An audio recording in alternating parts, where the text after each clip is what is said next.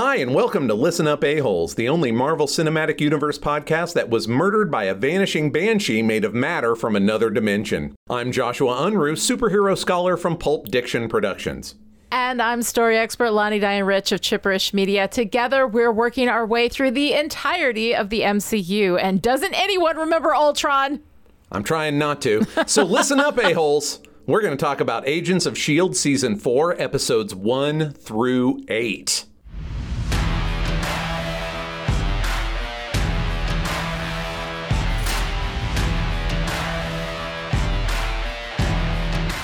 Okay, obviously, the number one four-color fact we have to talk about right now is the Ghost Rider. I am so excited. It may get more exciting because we are also going to talk about the Ghost Riders, plural. More than one? Oh, yes, quite a few. In fact, one of the things that Agents teases badly is that there have been multiple Ghost Riders in the MCU. Coulson, who said nothing the entire series about a man with a flaming skull on a motorcycle, comes trotting in the last scene is like, well, the last Ghost Rider, shut the fuck up, Coulson. You don't get to do that on the last fucking scene. You were as surprised as everybody else 6 episodes ago.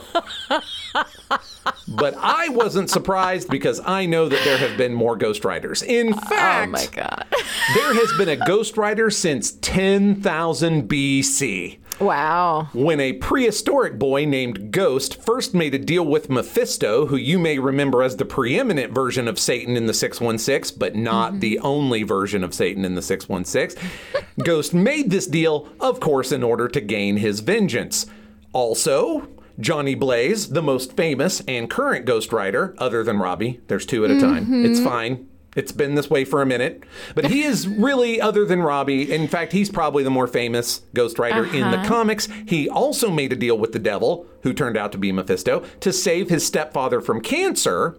But then Mephisto made sure that his stepdad died in a motorcycle jump right after becoming cancer-free. Mephisto's a douche nozzle. Like, that's the bottom line. That's the worst. Okay, now Nicolas Cage, the movie with Nicolas Cage, was he Johnny Blaze? Yes, he is the Johnny Blaze version of Ghost Rider. And let me tell you, as an aside, we could absolutely watch and talk about that movie because I maintain that the parts of that movie that aren't Ghost Rider are amazing. And I don't understand how you make a living heavy metal album cover boring, but they did it. However, vaguely Elvis impersonating occult investigator / motorcycle stuntman Nick Cage, that part of the movie is brilliant. Oh and my God. He is Johnny Blaze in that film. All right, now I have to tell you something, and this does not need to be in the episode. Oh, but I bet it's gonna be though. I am going to find for you, the first podcast I ever did was a podcast called Will Write for Wine that I did with my friend CJ Berry, who's also a writer. And in the 3rd episode of that, we always started out drinking, whatever it was we were drinking, we were talking about, and then whatever it was we'd done that week. And she said, well, I went to see a movie. And I was like, well, what movie did you go to see? And she said, oh, Lord. Ghost Rider. And then she starts explaining. And I went for a couple of minutes. Wait, his skull is on fire. Yeah. And she was explaining the whole thing. It was actually the earliest episode of Listen Up A-Holes before we even knew each other. It's so much. And every time I think about Ghost Rider, I think about his skull is on fire. I will find that episode for you so that you can listen to it. Because it's pretty much just this. I really want to, because the part of this that makes it proto A-Holes is that any of that stuff you would have been shocked by, I would be like, oh yeah, no, let me explain. And I'm certain that your friend was like, listen, all I know is what the fucking movie told me, and the movie told me not enough. As I recall, I think she knew a lot more about Marvel than I did. But anyway, yeah. That was no shade. I'm funny. just saying, Ghost Rider's kind of a deepish cut. Anyway, yeah. All right. However, our most recent version of Ghost Rider never made a deal with the devil.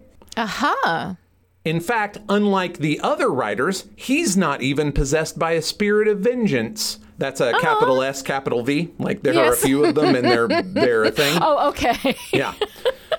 Roberto Robbie Reyes, a Mexican-American Los Angelino, was killed in a street race by gangbangers who were after Mr. Hyde's pills, which were in the trunk of the Dodge Charger that Robbie had borrowed from the body shop where he works. Aha. This is a car which also belonged to his long-lost uncle, Eli Morrow, who, in quite a departure from the MCU, was actually a Satanist serial killer who worked for the Russian mob and ritualistically murdered 39 people before the Russians had had enough of his wacky hobbies and murdered him instead. Wow. Eli continued to haunt the car that would become known as the Hell Charger until Robbie, dying at the wheel, allowed himself to be possessed by his uncle's spirit so as to exact his vengeance upon the gangbangers. So wait, so is Robbie there, or is it just Eli running around in a Robbie suit? That is a bit of a complicated question. Okay. Most of the time, with the various Ghost Riders, there is some contention between the spirit of vengeance and the man or woman, usually man, with whom they are bonded. There's always a little bit of tug and push and pull. Yeah. In the case of Robbie and Eli, it was all out spiritual warfare. Like every time, whether he was Ghost Ridered out or just walking around normal, Eli is in his head looking for cracks, trying to take over. There's a big tussle over it. They do eventually come to an agreement, but when Robbie gives in to his more negative emotions, more of his anger and desire for vengeance, when he goes a little too far, Eli will happily just take over. Oh my God. Which causes his Ghost Rider form to flip the absolute fuck out and get even more powerful. But I am jumping ahead because let's talk about Robbie's actual Ghost Rider form, which, unlike the example in Agents of S.H.I.E.L.D., is pretty different from his predecessors. One of the happy side effects of Robbie not being connected to, the usual spirit of vengeance is that he has this really different look in his skull. So all previous riders that we've ever seen looked like a human skull wreathed in flame, right? Just like we see on the show. Yes. Robbie, in the comics, his skull is decidedly inhuman, but not in that way. Don't get excited. There's just no better way to say it. Lowercase I inhuman. Lowercase I. Okay. Yeah. What I mean by that is it looks like it's kind of made from metal or chrome, so it kind of matches the muscle car that he drives instead of a motorcycle. Oh, interesting. Now, for the listeners at home, I am going to tell you, I have a link for Lonnie to click. Her reaction is not going to be to the level of MODOK. It's not going to be, but I wanted her to be able to see what Robbie's metallic chrome skull looked like. I'm a little sad that it didn't make it into the show, but go ahead and give it a click and tell me what you think. All right, let me go ahead and see this. I'm getting a... Oh, wow. It's pretty dope, right? That is metallic, yeah. A flaming skull is amazing. Again, the Ghost Rider is a living heavy metal album cover. But to just take that a step forward and kind of give it this very like lucha kind of look to it while also being like burnished chrome and, just flame coming out of his nostrils and the whole deal. It's fantastic. I really like it. I really like it. So much like I mentioned, Eli and Robbie, they're in that constant battle to see who would dominate both of Robbie's forms, either Robbie or the Rider, and eventually they do come to an agreement, and the way that they do that is Robbie agrees that they can keep on murdering people, but only the bad ones. Oh, okay. Yeah, it's fine. That's a compromise. It's how they, it's family coming together. Right. But it's a lot of murder. And I got to tell you, I kind of missed the second Ghost Rider who didn't murder so much as give the penance stare. And I was really, really hoping that the penance stare would show up in the show, and it didn't. What is the penance stare?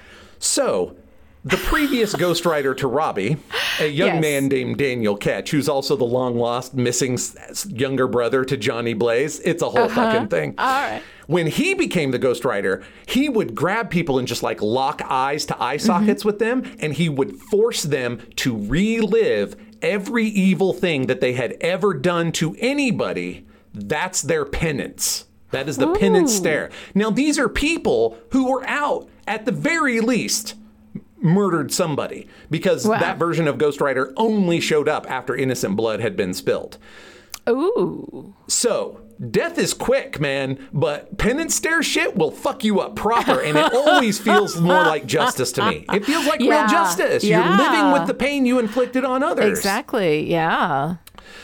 So, he doesn't have the penance stare, but Robbie does have some powers that other writers don't. Mm-hmm. The Hell Charger has a gateway to and through hell in its trunk.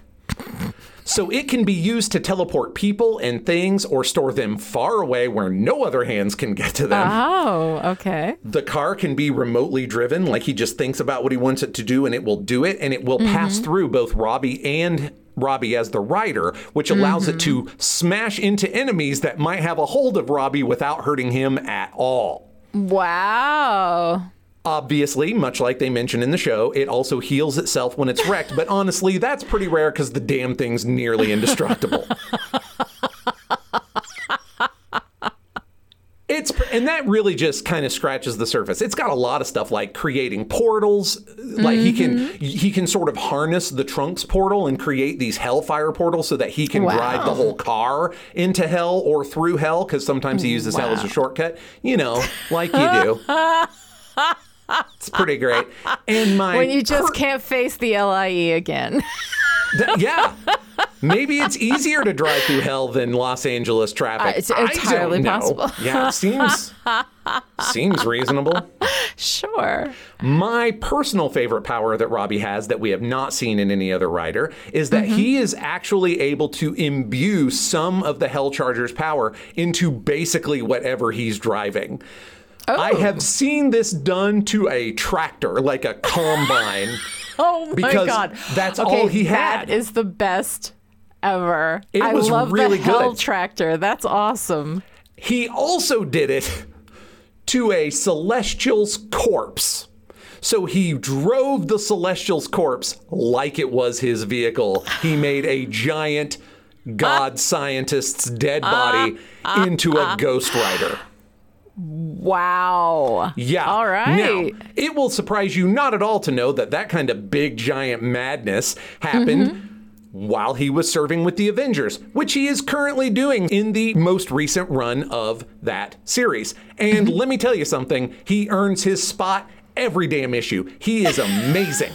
And considering that my elevator pitch for this Avengers run is what if the Avengers decided to quit fucking around and become the Justice League, that is saying some shit. I love it. So that's really the big picture of Robbie Reyes. I mean, there's a lot of like little cul-de-sacs and stuff we could go down, and him finding a balance with Eli took 12 or 15 issues. Like it was a whole... thing before he was pretty cool. Settled down. Yeah, it's very good. And I like a lot of the Ghost Riders, and I like Robbie a lot. No, it's cool. I mean, from an outside perspective, right? A guy on a flaming motorcycle whose skull is on fire is patently ridiculous, right? Sure. But I kind of dig the whole thing. Like, it's very cool. It's funny how something that from a distance that seems so incredibly ridiculous, when you actually engage with it, you're like, yeah, all right, let's go. I'm in. Yeah. No, listen, this is one of those things where I'm like, I'm real damn mad that Marvel owns this concept because I want to do shit with it. Like, I just want to real bad. I mean... The Ghost Rider, you're right. It's kind of a ridiculous concept, but it's like ridiculous / terrifying. Yeah. And also awesome. And, and the car being on fire and the motor. Like, it's just one thing for his head to be on fire. I think it's one of these things where, like, it's go big or go home. Like, if you just had a guy running around in a Dodge Charger or, on a motorcycle whose head, like, skull would light on fire and then he'd kill people, it'd be like, all right. But there's also the idea that, like, he's got this car that is a portal to hell and that it has this, and there's this whole like the hell metaphor and the vengeance and the Satan and the demon and the idea that he's in a fight for his own soul with evil, which is his uncle. Like, there's so many things wrapped up in this that feel like any single one of them would be just ridiculous. But somehow when you put them all together, it's It's good. Like, it's really interesting. And I thought Ghost Rider, when I first saw the previews, for season 4 of Agents of S.H.I.E.L.D., I was like, all right, so this is the season when Agents of S.H.I.E.L.D. tanks. All right, fine. We had 3 good seasons. It was a fun run. Excuse me. It tanked at Jump. All right. So look, what you mean is, like season 4 is the Dead Cat Bounce. That's what you meant. Because it tanked from Jump. All I have to say is I think season 4, I thought season 3 was my favorite season, but as we're watching season 4, I think maybe season 4 is my favorite season. But before we get into that, please finish up your 4-color facts, because I believe you're going to tell us a little bit about the Darkhold, which I'm fascinated to find out about. I am going to tell you about the Darkhold. It's fantastic. So the so-called Book of Sins began as the repository of knowledge for Chthon, a demonic elder god who was Earth's first practitioner of black magic. Ooh. As a very traditional practitioner of the dark arts, Chthon wrote all of his collected knowledge of magic into iron-bound scrolls that were the original form of the Darkhold. Humans did not encounter the Darkhold until much later, though, but still before the sinking of Atlantis. So later, but still like 15,000 years ago. Sure. A while ago. Got it. So you may recall way back in our 34th episode that I mentioned Marvel had the licenses to several Robert E. Howard properties. That included not just Conan, but also King Kull and Tulsa Doom. Right. Doom's followers were called the Darkholders and were responsible for creating the first vampire, Varney, with the Darkhold. Oh, my God. They also managed to sneak off with the book before Atlantis sank. So good news, all that evil gets to survive into the present. The next recorded time that we saw the Darkhold was in roughly the 7th century when Morgan Le Fay, Arthur's Morgan Le Fay, bound the scrolls into a book for the first time, and she's probably also the reason that it was translated into Latin. After her, pages were scattered across the globe by cults of Chthon worshippers. Using a page would summon the Darkhold dwarf, a minion or maybe a manifestation of Chthon? We're still not sure, who then tried to manipulate and corrupt the user. I know with a name like Darkhold, you'll be shocked to discover that it tries to manipulate and corrupt you. That is surprising. And I'm just going to stop there for a minute and mention how impressed I am at the prop construction for this show. Yeah. Because they were like, we need an evil book, and it's called The Darkhold. And somebody showed up and was like, how you like this? It looks like an evil book, but it says Darkhold right across the cover like my fucking Trapper Keeper. Subtlety is for saps, man. I love it. We next jump to the 12th century, when a heretical monk named Alfric had reformed the Darkhold, which got him and the book burned at the stake. Oh my God. Well, the book was burned at the stake. Oh, it was, but the Darkhold reformed itself while the monk did not. Oh. By the 17th century, the Vatican had the Darkhold, and Dracula wanted it. So he sent a thief to get it for him, but Cagliostro killed the thief and took it for himself. At some point, the vampire lord Ruthven, a character from the 18th century novel The Vampire, possessed the Darkhold. Okay. Now, while the Darkhold is not entirely responsible for werewolves, it is responsible for the curse of werewolfism on one particular family line that would result in a man named Jack Russell, yes, really, who is a werewolf and the main character in Marvel's comic book, Werewolf by Night. Wait, but they named him Jack Russell? You're goddamn right they did. The cutest little dog ever they named the scary werewolf man for? All right, no, it's fine. Bait and switch. Bait and switch. Fine. It's fine. Hi, I'm Jack Russell. That's cute. Whoa, that's less cute. But all that aside, I think my favorite little tidbit of what's in the Darkhold is the Montesi formula. So named for an Italian monk who discovered the incantation within the Darkhold's pages. It is a spell that can utterly eradicate vampires, the scourge originally created by the book. Unfortunately, it has a downside. If the spell is ever broken, every vampire that died due to the formula would be rejuvenated and returned to life. Uh-huh. This has happened at least 2 times. The Marvel Universe is fucking wild, you guys. It's so good. It's oh my so God. good. You know, there are a lot of things in my life that when I started them, I did not know what I was getting into. And I think Listen Up A-Holes... like right up there. The Marvel Cinematic Universe is right up there with just this stuff is crazy batshit. It is crazy batshit. This is what happens when you have a bunch of people who just are unrepentant nerds, right? I mean, they have just absorbed occult knowledge and geographical knowledge. Remember, this is before Google, right? So it was just like you would just find something interesting and go, well, that's going in a story or whatever. and then you actually get to play with some of the stuff that you liked when you were a kid, like these guys getting to write Conan stories and King Cole stories. And then they get to go, next month, I'm going to go write an issue of Werewolf by Night or I, Vampire or Tomb of Dracula. So I'm going to write a book in the ancient history of the Marvel Universe, and then next month I'm going to have it show up over here in this other book I'm writing, and Dracula wants it. That's awesome! No, it is. It's very, very cool, and I absolutely love the Darkhold. Now, as we move into talking about the first 8 episodes of Season 4 of Agents of S.H.I.E.L.D., which is the Ghost Rider arc, right? My overall impression from this was I have never anticipated so much disappointment and been met with just so much glee. When I first saw that Ghost Rider was going to be part of this, I was like, I looked at all this stuff and I was like, no, this is just weird.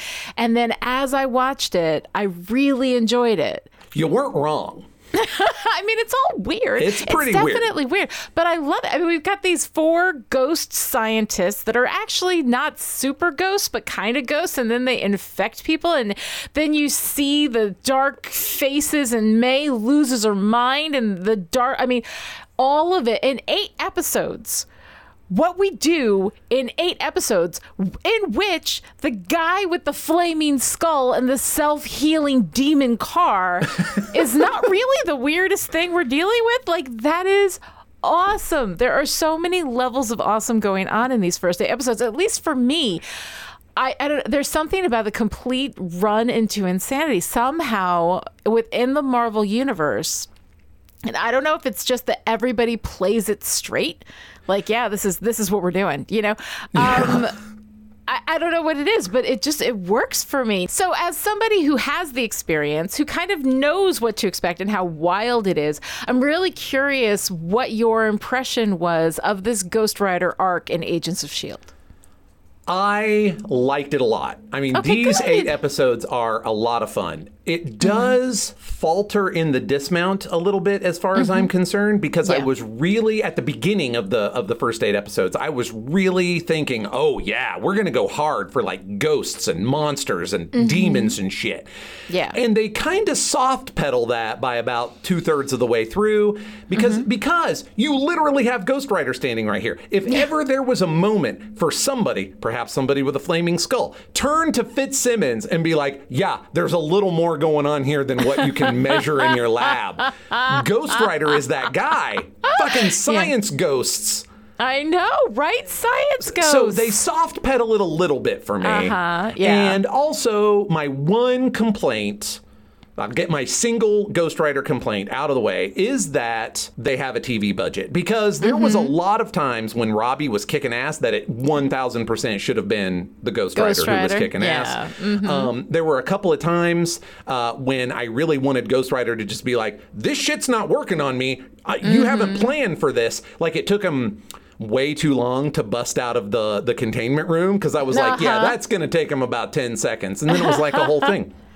So largely, I really liked it, but I felt like they maybe went like a little small ball with it, you know, just a little. In comparison, like for me, I was like, okay, this is over the top, but it's cool. But also, like, I mean, I get like they didn't maybe use Ghost Rider as much as they could have, but when they did, I thought the effect was gorgeous. I thought it was beautifully done. The way Fantastic the flame job. just starts coming out of his face, and then he's just a flaming skull, and he's terrifying, and yet it's Robbie, and Robbie's kind of good, but he's clearly possessed by something that is not, like, doesn't seem good, but yet is interested in vengeance, and we all know that vengeance is bad because we all saw season 3, and we heard Coulson say it over and over and over again. And yet here we have this vengeance, which is this dark side of justice, kind of going after the people who had been bad. It is so, like, interesting and philosophically crunchy in a way that I don't think they even really got to, because we weren't at all talking about the difference between vengeance and justice, and how it is that Daisy and Robbie get to just run around killing whoever they think is a bad person, and well, that's how Robbie does, because he drives away and who the hell could stop him? Exactly. And then he turns into a man whose skull is not on fire, and everybody's like, we don't know how to find him now. Like, he's easy. Well, no, but like how in the world of this universe in which we pontificated so extensively last season about how vengeance is bad, and then we come in here and we're like, yeah, I know we talked about that last year, but fuck it, his skull is on fire. We're just going to have a good time. It is interesting to me how hard they went for vengeance is bad at the end of last season, and then we introduce a literal spirit of vengeance in this one, and it goes completely uncommented on. Yeah. No, I mean, it is kind of interesting. They close the door on vengeance, and what's probably a little bit behind them choosing to not really bring that up is that then they would have to start thinking harder about everything that's going on with Robbie, right? Like, for instance, clearly it's not his Uncle Eli that's possessing him, because this Uncle Eli is not a satanic hitman for the Russian mob. It's very different. Yes. But previous Ghost Riders, and the ones that they're kind of emulating more with this version in the show, have been bonded with actual demonic entities, or they are angelic entities that have been corrupted. So one of the Ghost Riders is possessed by what used to be an angel of judgment, but because he was kind of tricked and corrupted, he became a spirit of vengeance instead, that dark side of justice. But he's still got to hang out with this human being. Like, in fact, that's some of the Johnny Blaze example. Johnny Blaze is being punished, and so is the entity that is bonded to him. Neither one of them are very happy about it. But the other entity is this angel of judgment that became a spirit of vengeance instead. Yeah, there's all this, like, really interesting stuff. And I appreciate that they kind of kept themselves on the rails here. That they were like, okay, right, we are going to mess about with supernatural things, but we're not going to go, frankly, we're not going to go as hard as Josh would like, but we are going to go pretty hard for supernatural nonsense. I liked it. It's good. Yeah. And I also liked it's weird because here we've got this whole Inhuman thing going on, right? And that's where all the big new superpowers are coming from. It's really fun. And then we have this dude with this crazy power, and he's like, yeah, I'm not even Inhuman, dude. You don't want to know. Like, I've been around forever. Like that. It's so funny because it feels Inhuman in its application, and yet Robbie has this whole origin story that we go through, what happened with him and his brother, that he just wanted his brother to live. And so, this is why he now is possessed by this demon and has to kill people, but he only kills bad people. And then when he's, I think the moment that I really became interested in Robbie Reyes is fairly early on when he's got Daisy, and Daisy's like, go ahead, kill me. And he's like, all right, I'm just looking for a reason. Just give me a reason. I'm just looking as soon as I find out you're bad enough, you get your wish.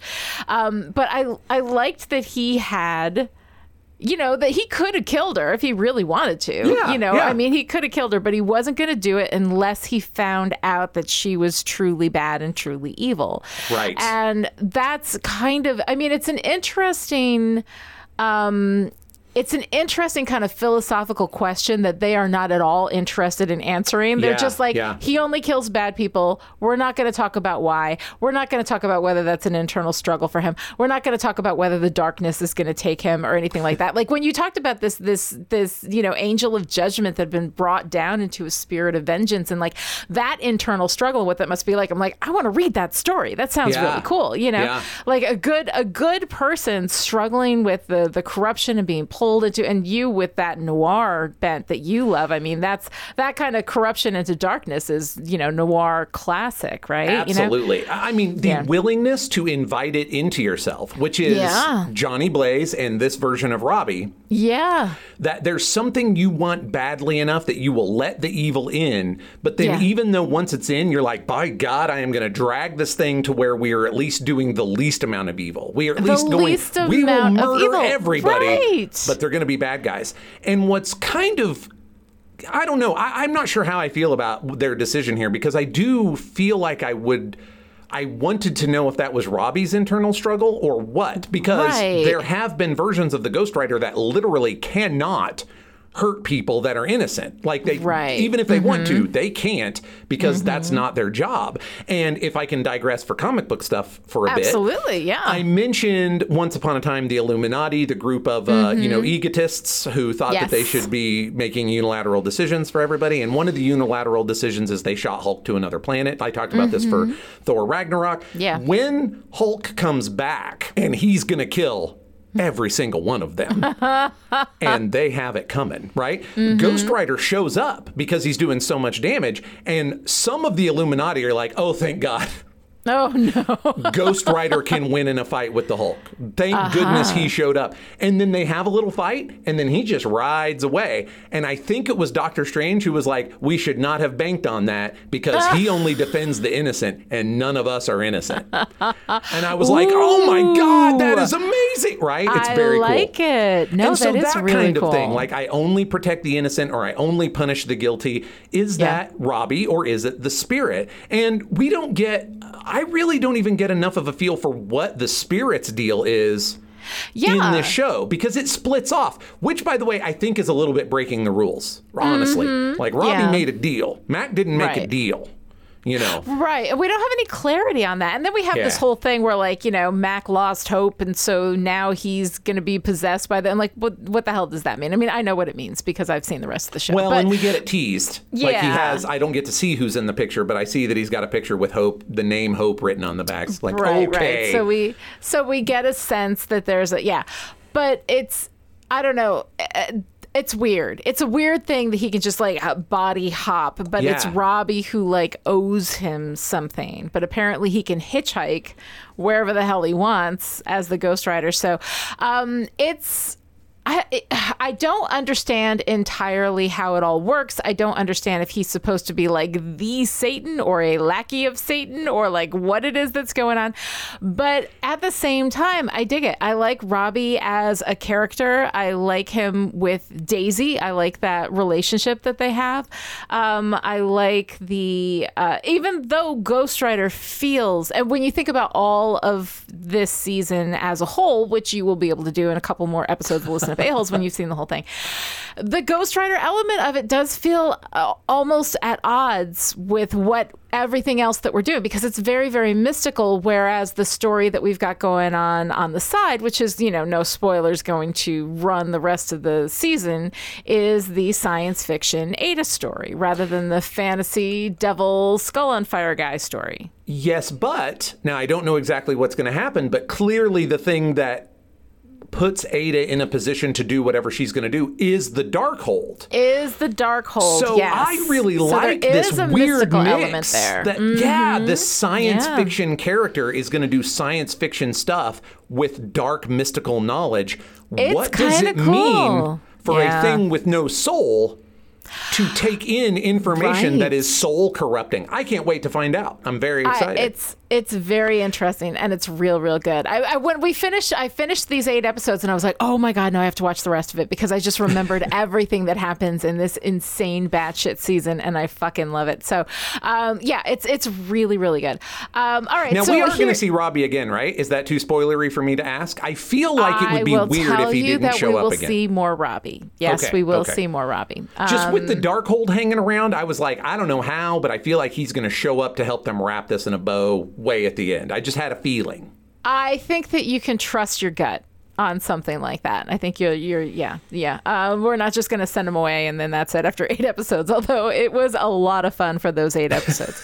Listen, we spent a lot of money on this effect. We're going to set this skull on fire at least 10 more times. Let's go. Right. Yeah. Right. So the Darkhold was a lot of fun. Yes. I actually really enjoyed this, and scientists, of course, interacting with the Darkhold, right? You know, finding these things that they can do, this power that they have, all this stuff that they can do. I thought that was really cool. I kind of loved the ghost effect when they're not ghosts, you know, and they're trying to find their way out of this, you know, out of phase dimension that they're stuck in, and yet at the same time can infect, you know, people so that all they see are these like ghostly figures and then end up, you know, dying. We had to kill May to cure her of that problem. So it's just we're just going to offhandedly kill May. And apparently I really liked the bit that they, I guess, didn't tell her. Afterwards, they were just like, you're fine now, because it's on screen when she's like, wait, you killed me? And they're like, killed me, yeah. Just a little, and for the greater good. I liked it a lot. Well, and I also love the fact that it's Ada, right? You know, the electricity goes out because we've got all these, you know, watchdogs all over the place, or, you know, supposed watchdogs, whatever, you know, having attacks, you know, EMP attacks all over the world. Boy, that's a subplot that just went right in the C plot tank, didn't it? Like, they were just like, we're just going to lock that away. They're there if we need them.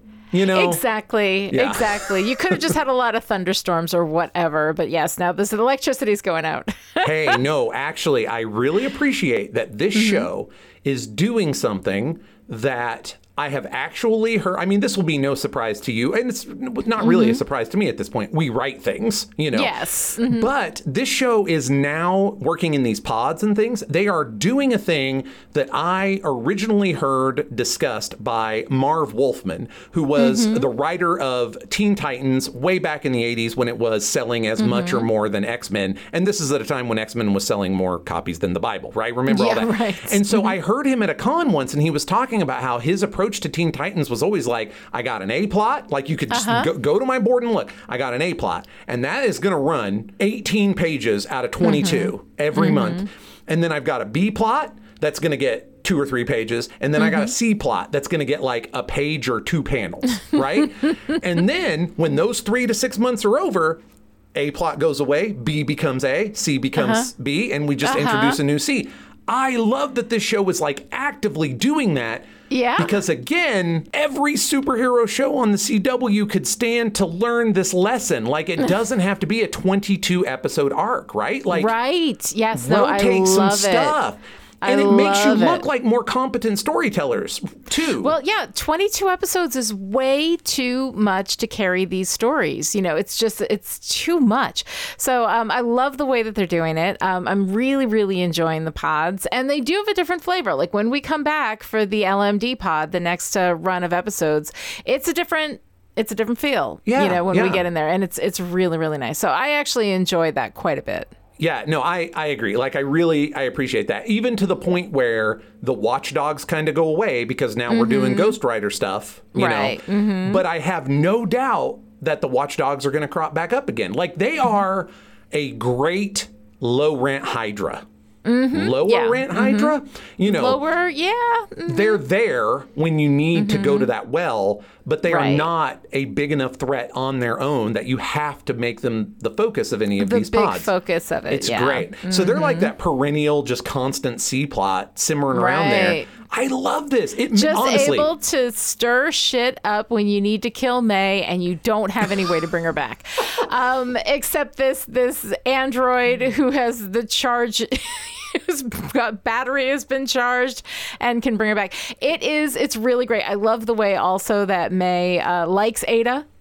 May like feels, companionship with Ada, who is down to business. This oddly emotionless person who just gets right to brass tacks. Exactly. Why wouldn't May love her? May, yes, they were made to be the best of friends who never speak to each other. So I love that whole thing. I love Radcliffe. Radcliffe is a trickster scientist character, and I freaking love him. He is adorable and always gonna stir shit up. And it's just, I just love him. I love John Hannah in the role. I love everything about Radcliffe. He is adorable. I'll reiterate that the best part of Radcliffe for me is that he is just playing Jonathan from The Mummy, but older and in the MCU. Because it's always, I know about 60% of what I need to know to get this done. Let's go. And when the 60% runs out, I'll just talk fast. Like, it's wonderful.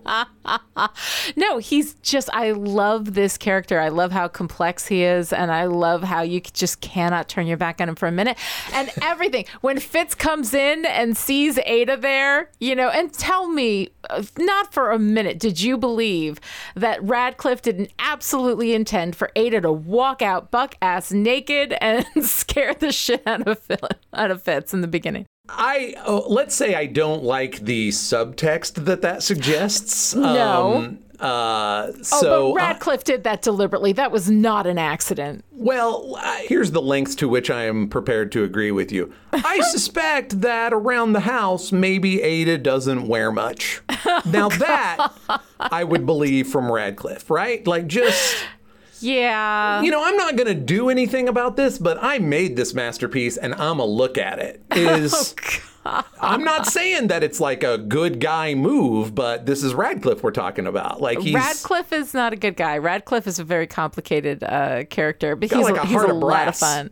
He's tarnished. Brass. Tarnished. He's a lot of fun. So I enjoy him a lot. I love the moment when Gemma comes in and is like, oh my God, she's beautiful. I can see why you've been spending so much time here. Her range of motion. And then Fitz is like, that's a weird thing to say about a person. And Gemma's like, she's an android. You know she's an android, right? He's like, yes, I know she's an android. I love that whole interaction with the two of them. I think it is so adorable. But I also love the fact that Gemma is not for a moment fooled. No, she knows this exactly is her area. What's going on. Yeah, it's wonderful. It's really, really wonderful. So I love all of that. I think that is so much fun. We've got Daisy, right? Running around, vigilante, going after the watchdogs. She is our goth girl of pain after everything that happened to her last season. But when they need her back and they call her back in, she's back. She's doing her thing. She makes him work a little harder than that for it. I mean, I mean, she's really not interested in coming back for, it's probably 3 episodes, honestly. 3 episodes is still out of 8. Considering, that she makes them work for it, that she's not going back to them, that she's working it from her own direction. Yeah. I mean, look, we all knew Daisy was coming back. We don't spend 3 solid seasons taking her from basically a lump of jello to an actual character and then let her ride off into the sunset. We're not doing that. I knew she was coming back. Mm-hmm. Yeah. But they did not just reintegrate her as smoothly as I thought they might. Well, it isn't until the moment, too, where Coulson says, you don't need us, we need you. Right, yeah. And then that's when Daisy's like, all right, and then she's in. And it's really fun to see her kind of working with them. But I love that moment, too, where, Mac and Fitz feel so betrayed by her. Mac finds out that Yo-Yo's been slipping her the pills. And then when Mac is trying to talk to her about it, and Fitz says she turned her back. Something bad happened. We've all been through bad things, but she turned her back. And once again, Fitz feels everything so deeply and so personally. And he this is family and that is it. And he does not understand. And he's right. Yeah. I love those moments with him, though, because it is where the family becomes less metaphor and more reality. Yeah. Which is great for a TV show and somewhat complicated and not a great idea for a spy organization. But we addressed that this season also. So yes. Mm-hmm. Imperfectly, perhaps, but we at least look at that problem and go, yes, friends, that is a problem. This is it. This is it. For these people, this is not a spy organization. This is a family. And whenever anybody messes with any of them personally, that's when they all get up into gear. But it's nice. I like seeing Coulson not as director. Honestly, when he was director, I felt very conflicted. When he is just a rogue agent out to do whatever the fuck he wants, I'm in, Sure, when he's you're more comfortable with place. that. I'm much more comfortable with that. Decades of Maverick Cop movies have prepared you for that, but you're like, you can't be in charge and also a Maverick Cop. No, you can't. Lieutenant Maverick Cop? That's not how this works. Yeah. The cognitive dissonance is not the fact that it's not okay, that we recognize that his behavior is outside of the boundaries of what it is that he is supposed to be doing. When the Maverick is in charge of the whole place and everybody who works for S.H.I.E.L.D. is working under this guy who does not give a fuck about anything except the fact that this asshole killed his girlfriend. Like, it's too much when I think about all the people that are working under him. When I think of him being on his own and maybe pulling Mac into his bad girl shenanigans, then okay. Then all right. Welcome back, Bad Girl Shenanigans. Only this time it's boys, and they do about the same level of aptitude. The same thing. Although we do get some nice Bad Girl shenanigans when Daisy takes Gemma basically kind of hostage. That's true. Man, okay, let's talk about Daisy as a supervillain, because she is, and she has a supervillain name, Quake. Quake. So, I mean, it's full bore, I have adopted this persona. Now, I don't actually think she's that super villainy, because she robbed a shady bank. And honestly, rob the honest banks. They're not that honest. Fucking rob all of them. Even the best banks are still right. Rob the shit out of them. I'm part fine of with an evil system. Yeah, exactly. But she was only doing it because it was financing watchdog stuff, and apparently she's out murdering dudes. But the only dude she's murdering are watchdogs, which I'm not sure. Again, there's a moral event horizon that Agents of S.H.I.E.L.D. is pretending doesn't exist. Like, they are treating moral event horizons like the floor is lava, and they're just not playing. Except the floor is actually fucking lava, and somehow they're getting away with it. Because there's a lot of, again, you said it with Coulson. He gets demoted, I guess. Well, that's something, at least. He doesn't get demoted. He steps down.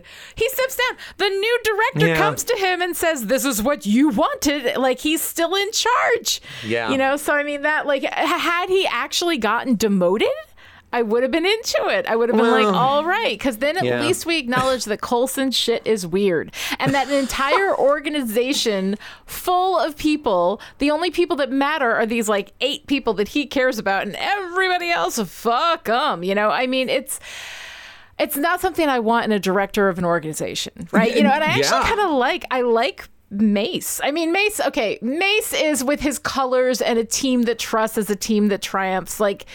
It's gross, but as we get to know him a little bit better. I could not disagree more.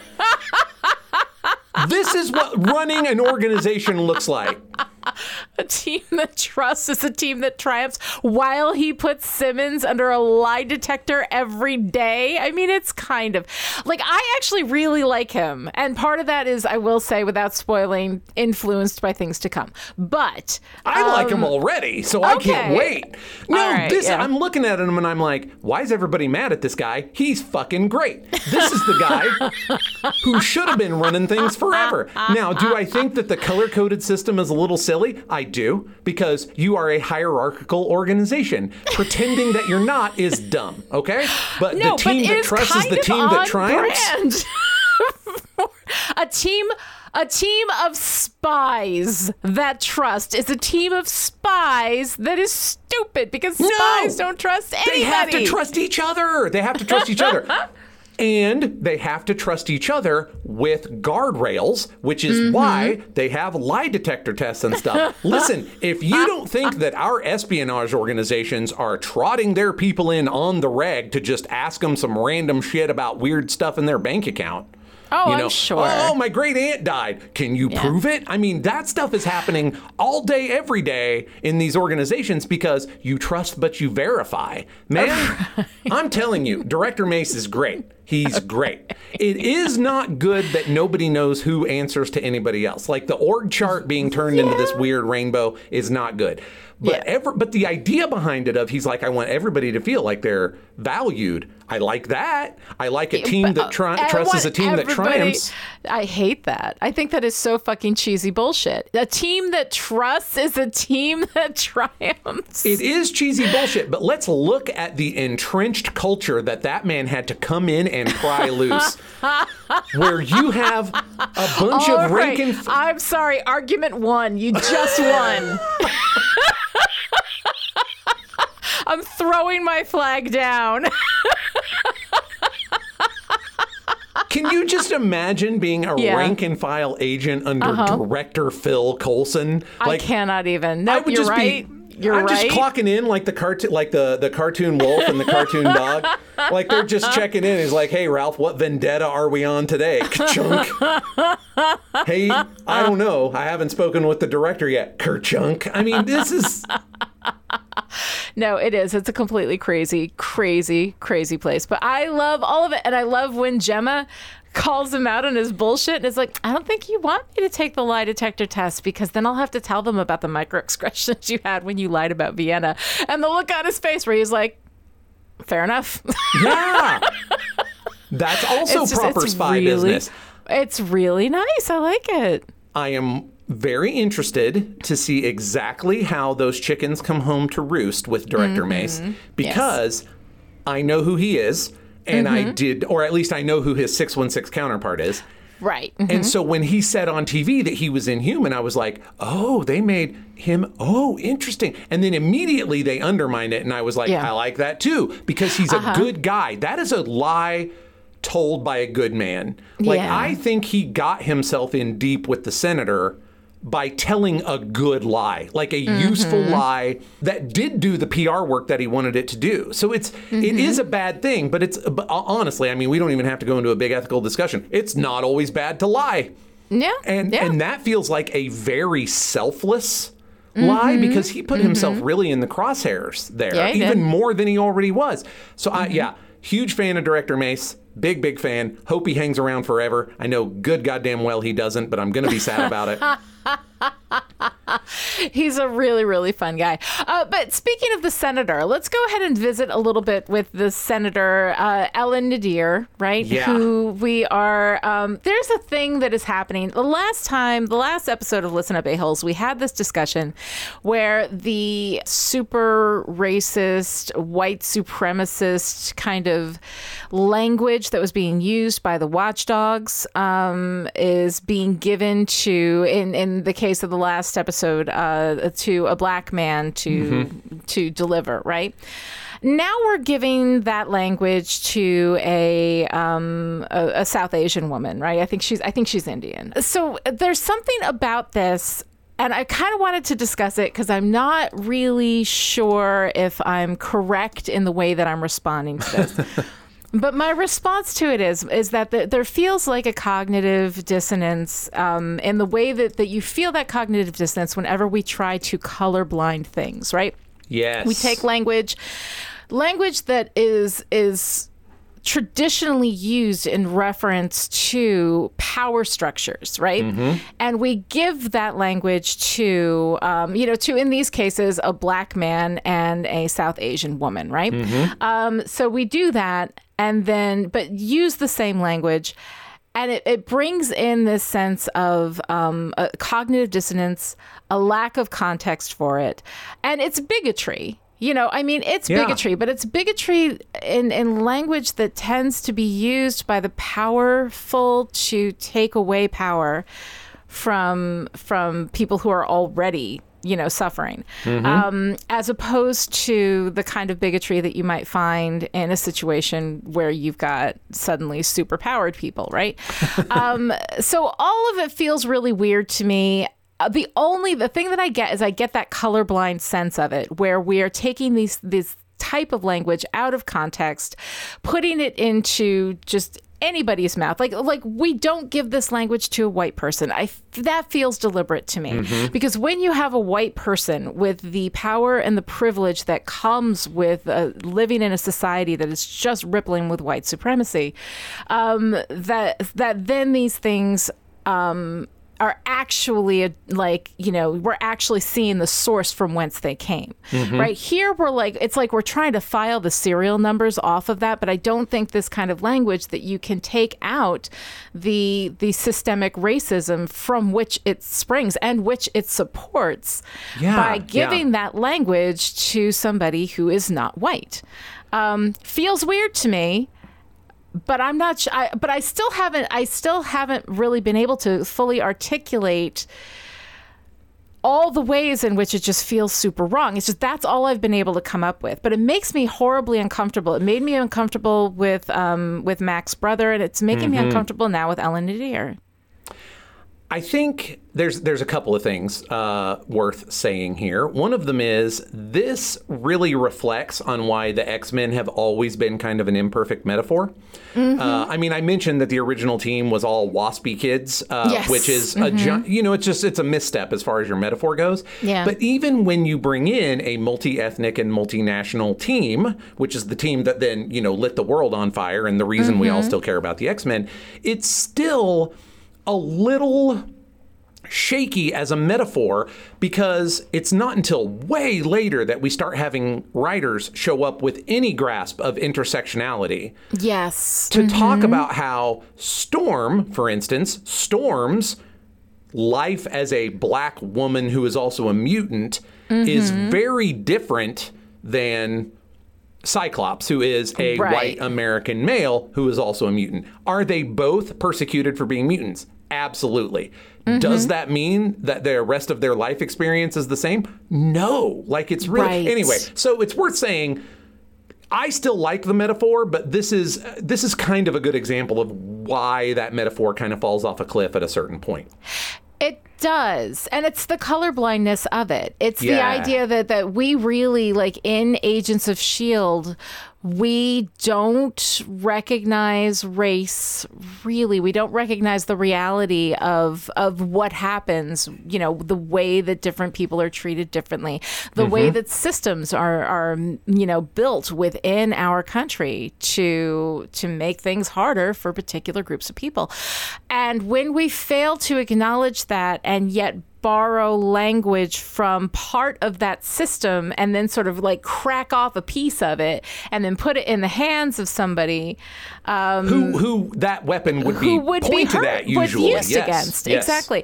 It feels like the lack of acknowledgement of race and those kinds of issues within our society feels really weird. And when we just live in a colorblind space, like Agents of S.H.I.E.L.D. up until now, I think has felt to me, fairly like everybody's equal, women and men. I mean, watching it as a woman, I know I feel much, much less offended than I feel watching most things that have women in them, especially women who fight the way that these women fight, but they're utterly still competent people of color and women of color, and everyone is just super on the team. Everyone on the team is competent and respected, and by the writers, like by the script, by the show, I guess, like holistically respected. But they don't do nearly as good a job with the racial angle. And we've seen this with not exactly this team, but some overlap, because we've seen this on Agent Carter, right? Like, it's weird and uncommented on that in 1950, you have Asian American, essentially FBI agents. The hell you did. Who Absolutely are just, not. Right. We're pretending that this kind of racism does not exist. And I think that, especially when, subtextually, right? I mean, we just referenced in our previous episode some writing by some writers of color, and we will again link them in the show notes of this episode, talking about how our people of color, our Black characters, our characters of color, are almost universally monstrous and killed, right? That doesn't feel like a coincidence to me. that's what's happening to these characters of color, that they are corrupted. They are made into monsters. Rhea, Deathlock, right? Lash, Andrew, right? So many. Akila Amadar, right? Was that her name? Amadar, yeah, I think from that's the right. early, Way early, way yeah. early in the first few episodes, right? Honestly, that continues into this season also, Yeah. because Robbie is largely heroic, but Yes. not entirely heroic, and is monstrous. And monstrified, yes. And Eli is full bore the villain here, Right. Right. Which is interesting. Like, it's a good choice. I mean, Yes. I'm not complaining about the sort of narrative of that, but when you Right. look at and then at the end, where do they go? Well, maybe they're dead, maybe they're not, but they're not on this show anymore. They're not Right. in this world anymore. And we They might as well monstered be up dead. Mac. Who did we monster up out of everybody? Who did Ghost Rider take out of everybody on that team, right? Not one of the Yeah. white dudes, right? Tell Took me Mac. you wouldn't have rather seen Chloe Bennett Ghost Rider. Come on. Oh, for sure, right? Man. But I mean, this is the thing, like, and then it's Mac, and we've already had Mac, possessed and turned into a monster in season 2, right? Mm-hmm. So we've seen this happen, and then Triplet, right? I still will never forgive them for taking Triplet away from me. I Never love that man. forgive, never Taking forget. Triplet. And I mean, like, I liked Lance Hunter, but you take Triplet and you give me Lance Hunter? No. No. Yeah. No. Trip's my dude. Like, I love that guy. So all of these things combined, when these things happen, but in a context in which it feels like we're saying we don't see race. Yeah. Like, I think you do. I think you do, and I think it's something that needs to be addressed and talked about and acknowledged. And the color blindness of it, when we're bringing these elements in, to create a utopian world in which, oh my God, women are treated as equals, and oh my God, Black people of color treated as equals. I like seeing that. I liked Black Panther. Black Panther was one of the first times as a woman I felt like I go to a major movie and not feel like I was being slapped the whole time. It was awesome. Absolutely, yeah. But that was a particular culture where they had earned that, where they specifically acknowledged all of the horrible things that were going on in the world and said, we're not going to be a part of that. And that's how you got that, right? So, I mean, that was earned. Here, it feels like we're just not going to look at it because we don't want to deal with it. But then we're going to borrow from it in some spaces.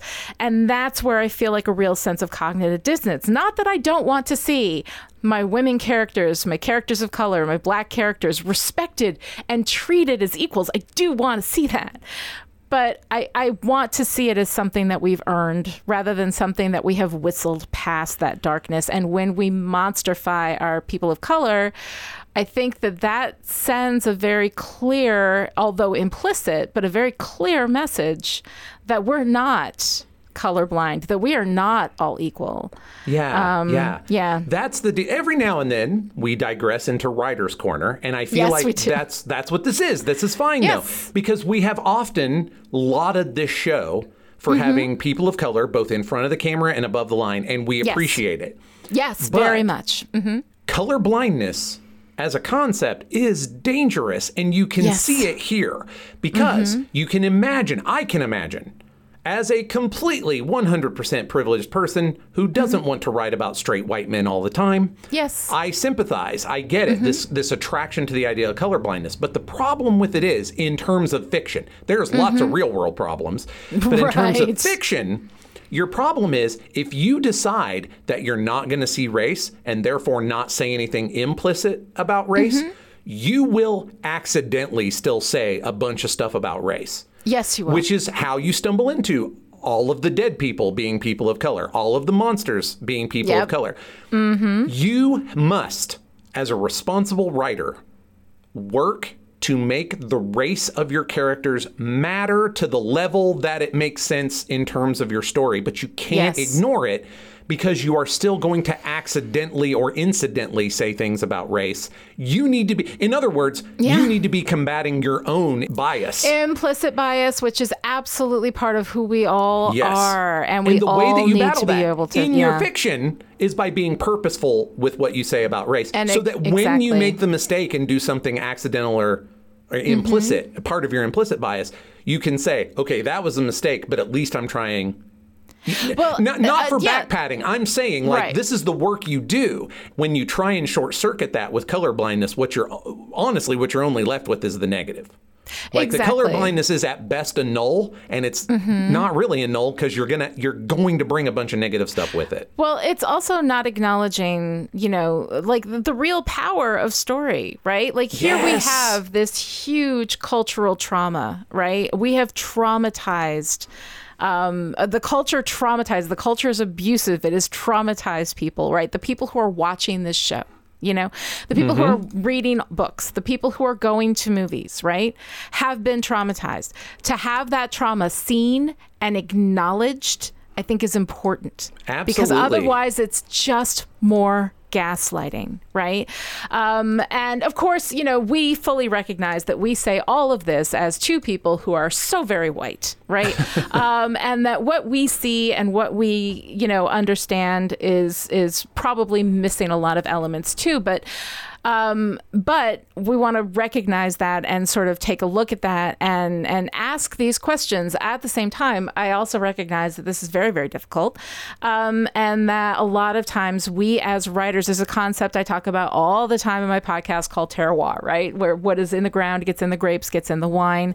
What is in the culture gets in the writer, gets in the stories, right? So these are not, I am not saying that these are evil, horrible, racist people who are doing this work. I love Agents of S.H.I.E.L.D. I love the fact that we have so much more diversity above the line than you usually see on these shows. I think that that's wonderful. I think that it's absolutely a step in the right direction. But I also think that just because we're taking a step in the right direction doesn't mean that we've gone far enough. That we always need to ask these questions and interrogate ourselves and interrogate our stories, because this implicit messaging of all the Black people being monstrous, of all the Black people being killed. In other circumstances, we don't see a lot of it here because we don't have a lot of LGBTQ in a separate Marvel. Issue. A separate issue entirely, lack of representation, but the kill your gays trope that we see that over and over and over again. That these are a lot of messages which in a color, quote unquote, colorblind world in which we want everybody to be equal, we are demonstrating that we don't see people equally, that we don't value Black and brown bodies the way that we value white bodies. Yes. And that those are the things that we need to reckon with and we need to grapple with in our stories, and we need to recognize them in our stories, because then they won't, these mistakes that people make because they're human. And I don't want to excuse racism. I don't excuse racism, but I do think that there is space for people to learn and to get better and to do better.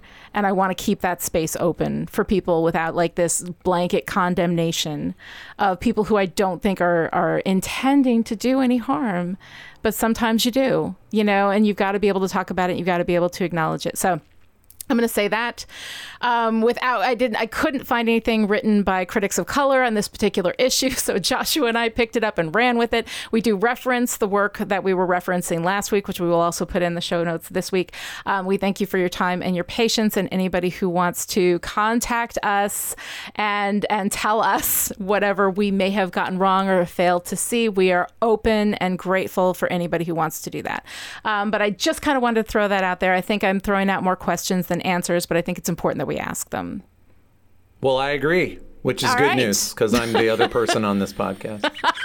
And I'm going to say, I also looked for some references for this and couldn't really find it. So I am not going to comment too much, but I feel like a lot of this could also be applied to Gabe, who I believe, other than Deathlock, who was disabled and kind of rebuilt, Gabe is our only banal, like normal, what normal disability looks like in the real world. And Gabe is basically perfect in every way. Like, he's fine with the fact that he lost the use of his legs, and Robbie is not. And I'm trying, my thought process, so I'm throwing out questions, not answers myself here, is that when it comes to that, I feel like it's maybe trending in the direction of that color blindness where we're not taking seriously that is a form of fridging, you know, to motivate Robbie with his brother's suffering. Yes.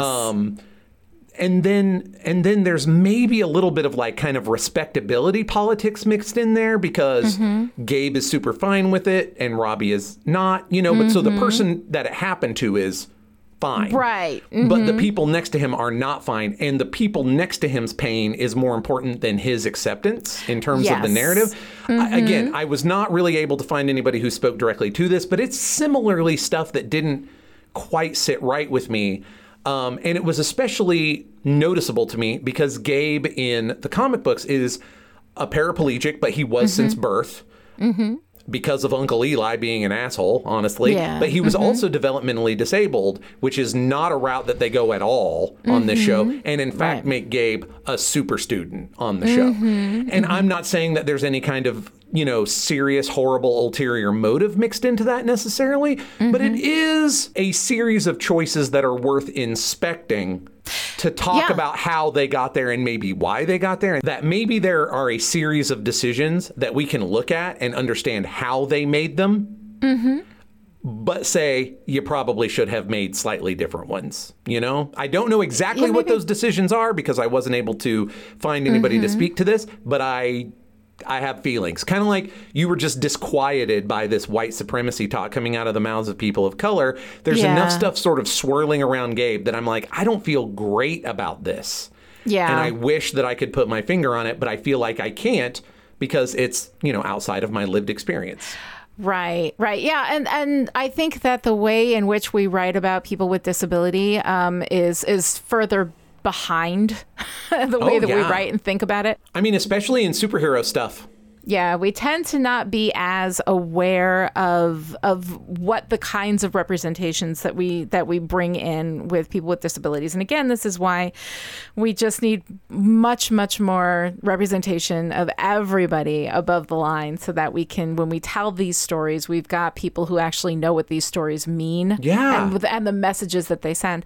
I know that I've been very lucky in that there have been a couple of people within the Chipperish Discord community, Patreon supporters who have turned me on to some great critics with disabilities, who I've been reading about a little bit more, but I don't think I've read enough that I feel like I can step in and bring any light to it. But I will say, if anybody is listening and wants to share with us anything that they know or any writers that they have with disabilities, we would love to share those as well with the audience. But yeah, I think those are some questions that are really, really well worth asking.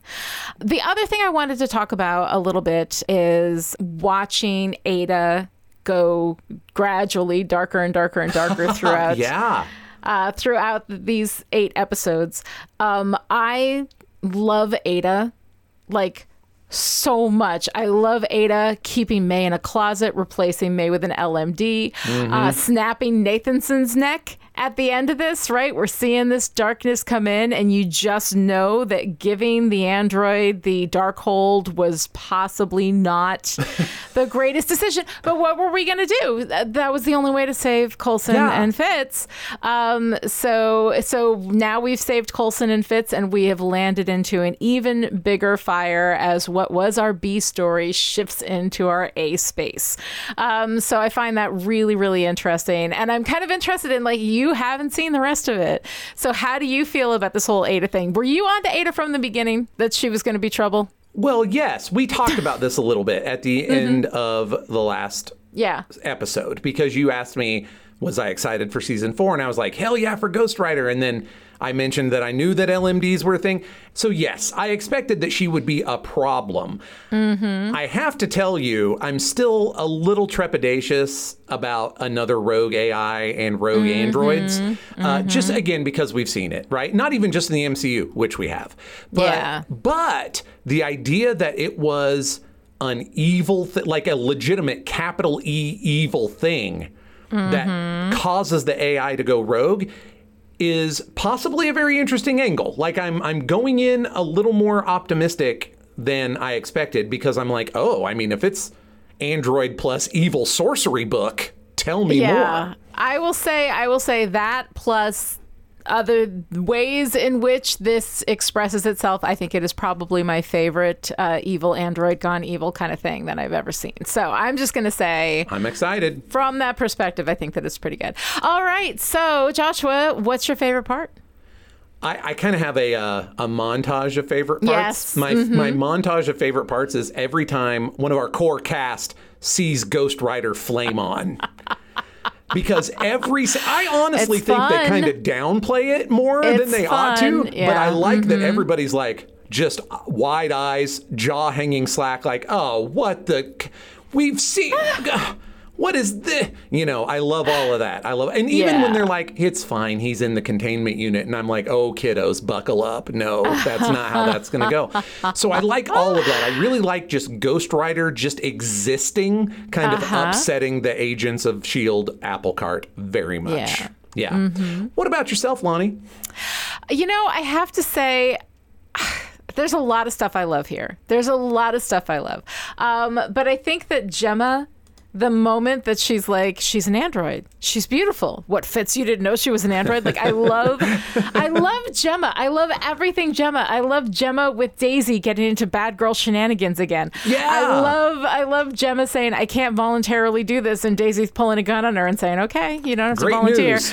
Yeah, exactly. Like, I think everything Gemma is probably my favorite in this part. Although there's a lot of stuff that, I love Robbie. I love the head on fire. I love the satanic Dodge Charger, like all of it. I think there's so much going on here that I really love. But I have to tell you, the rest of season 4, I like even more than what we've done already. Interesting. Okay. I mean, I'm not going to apologize for being trepidatious on rogue AIs, but I am prepared to have my mind blown. I'm interested to see if you like it. Interested to see if you like it.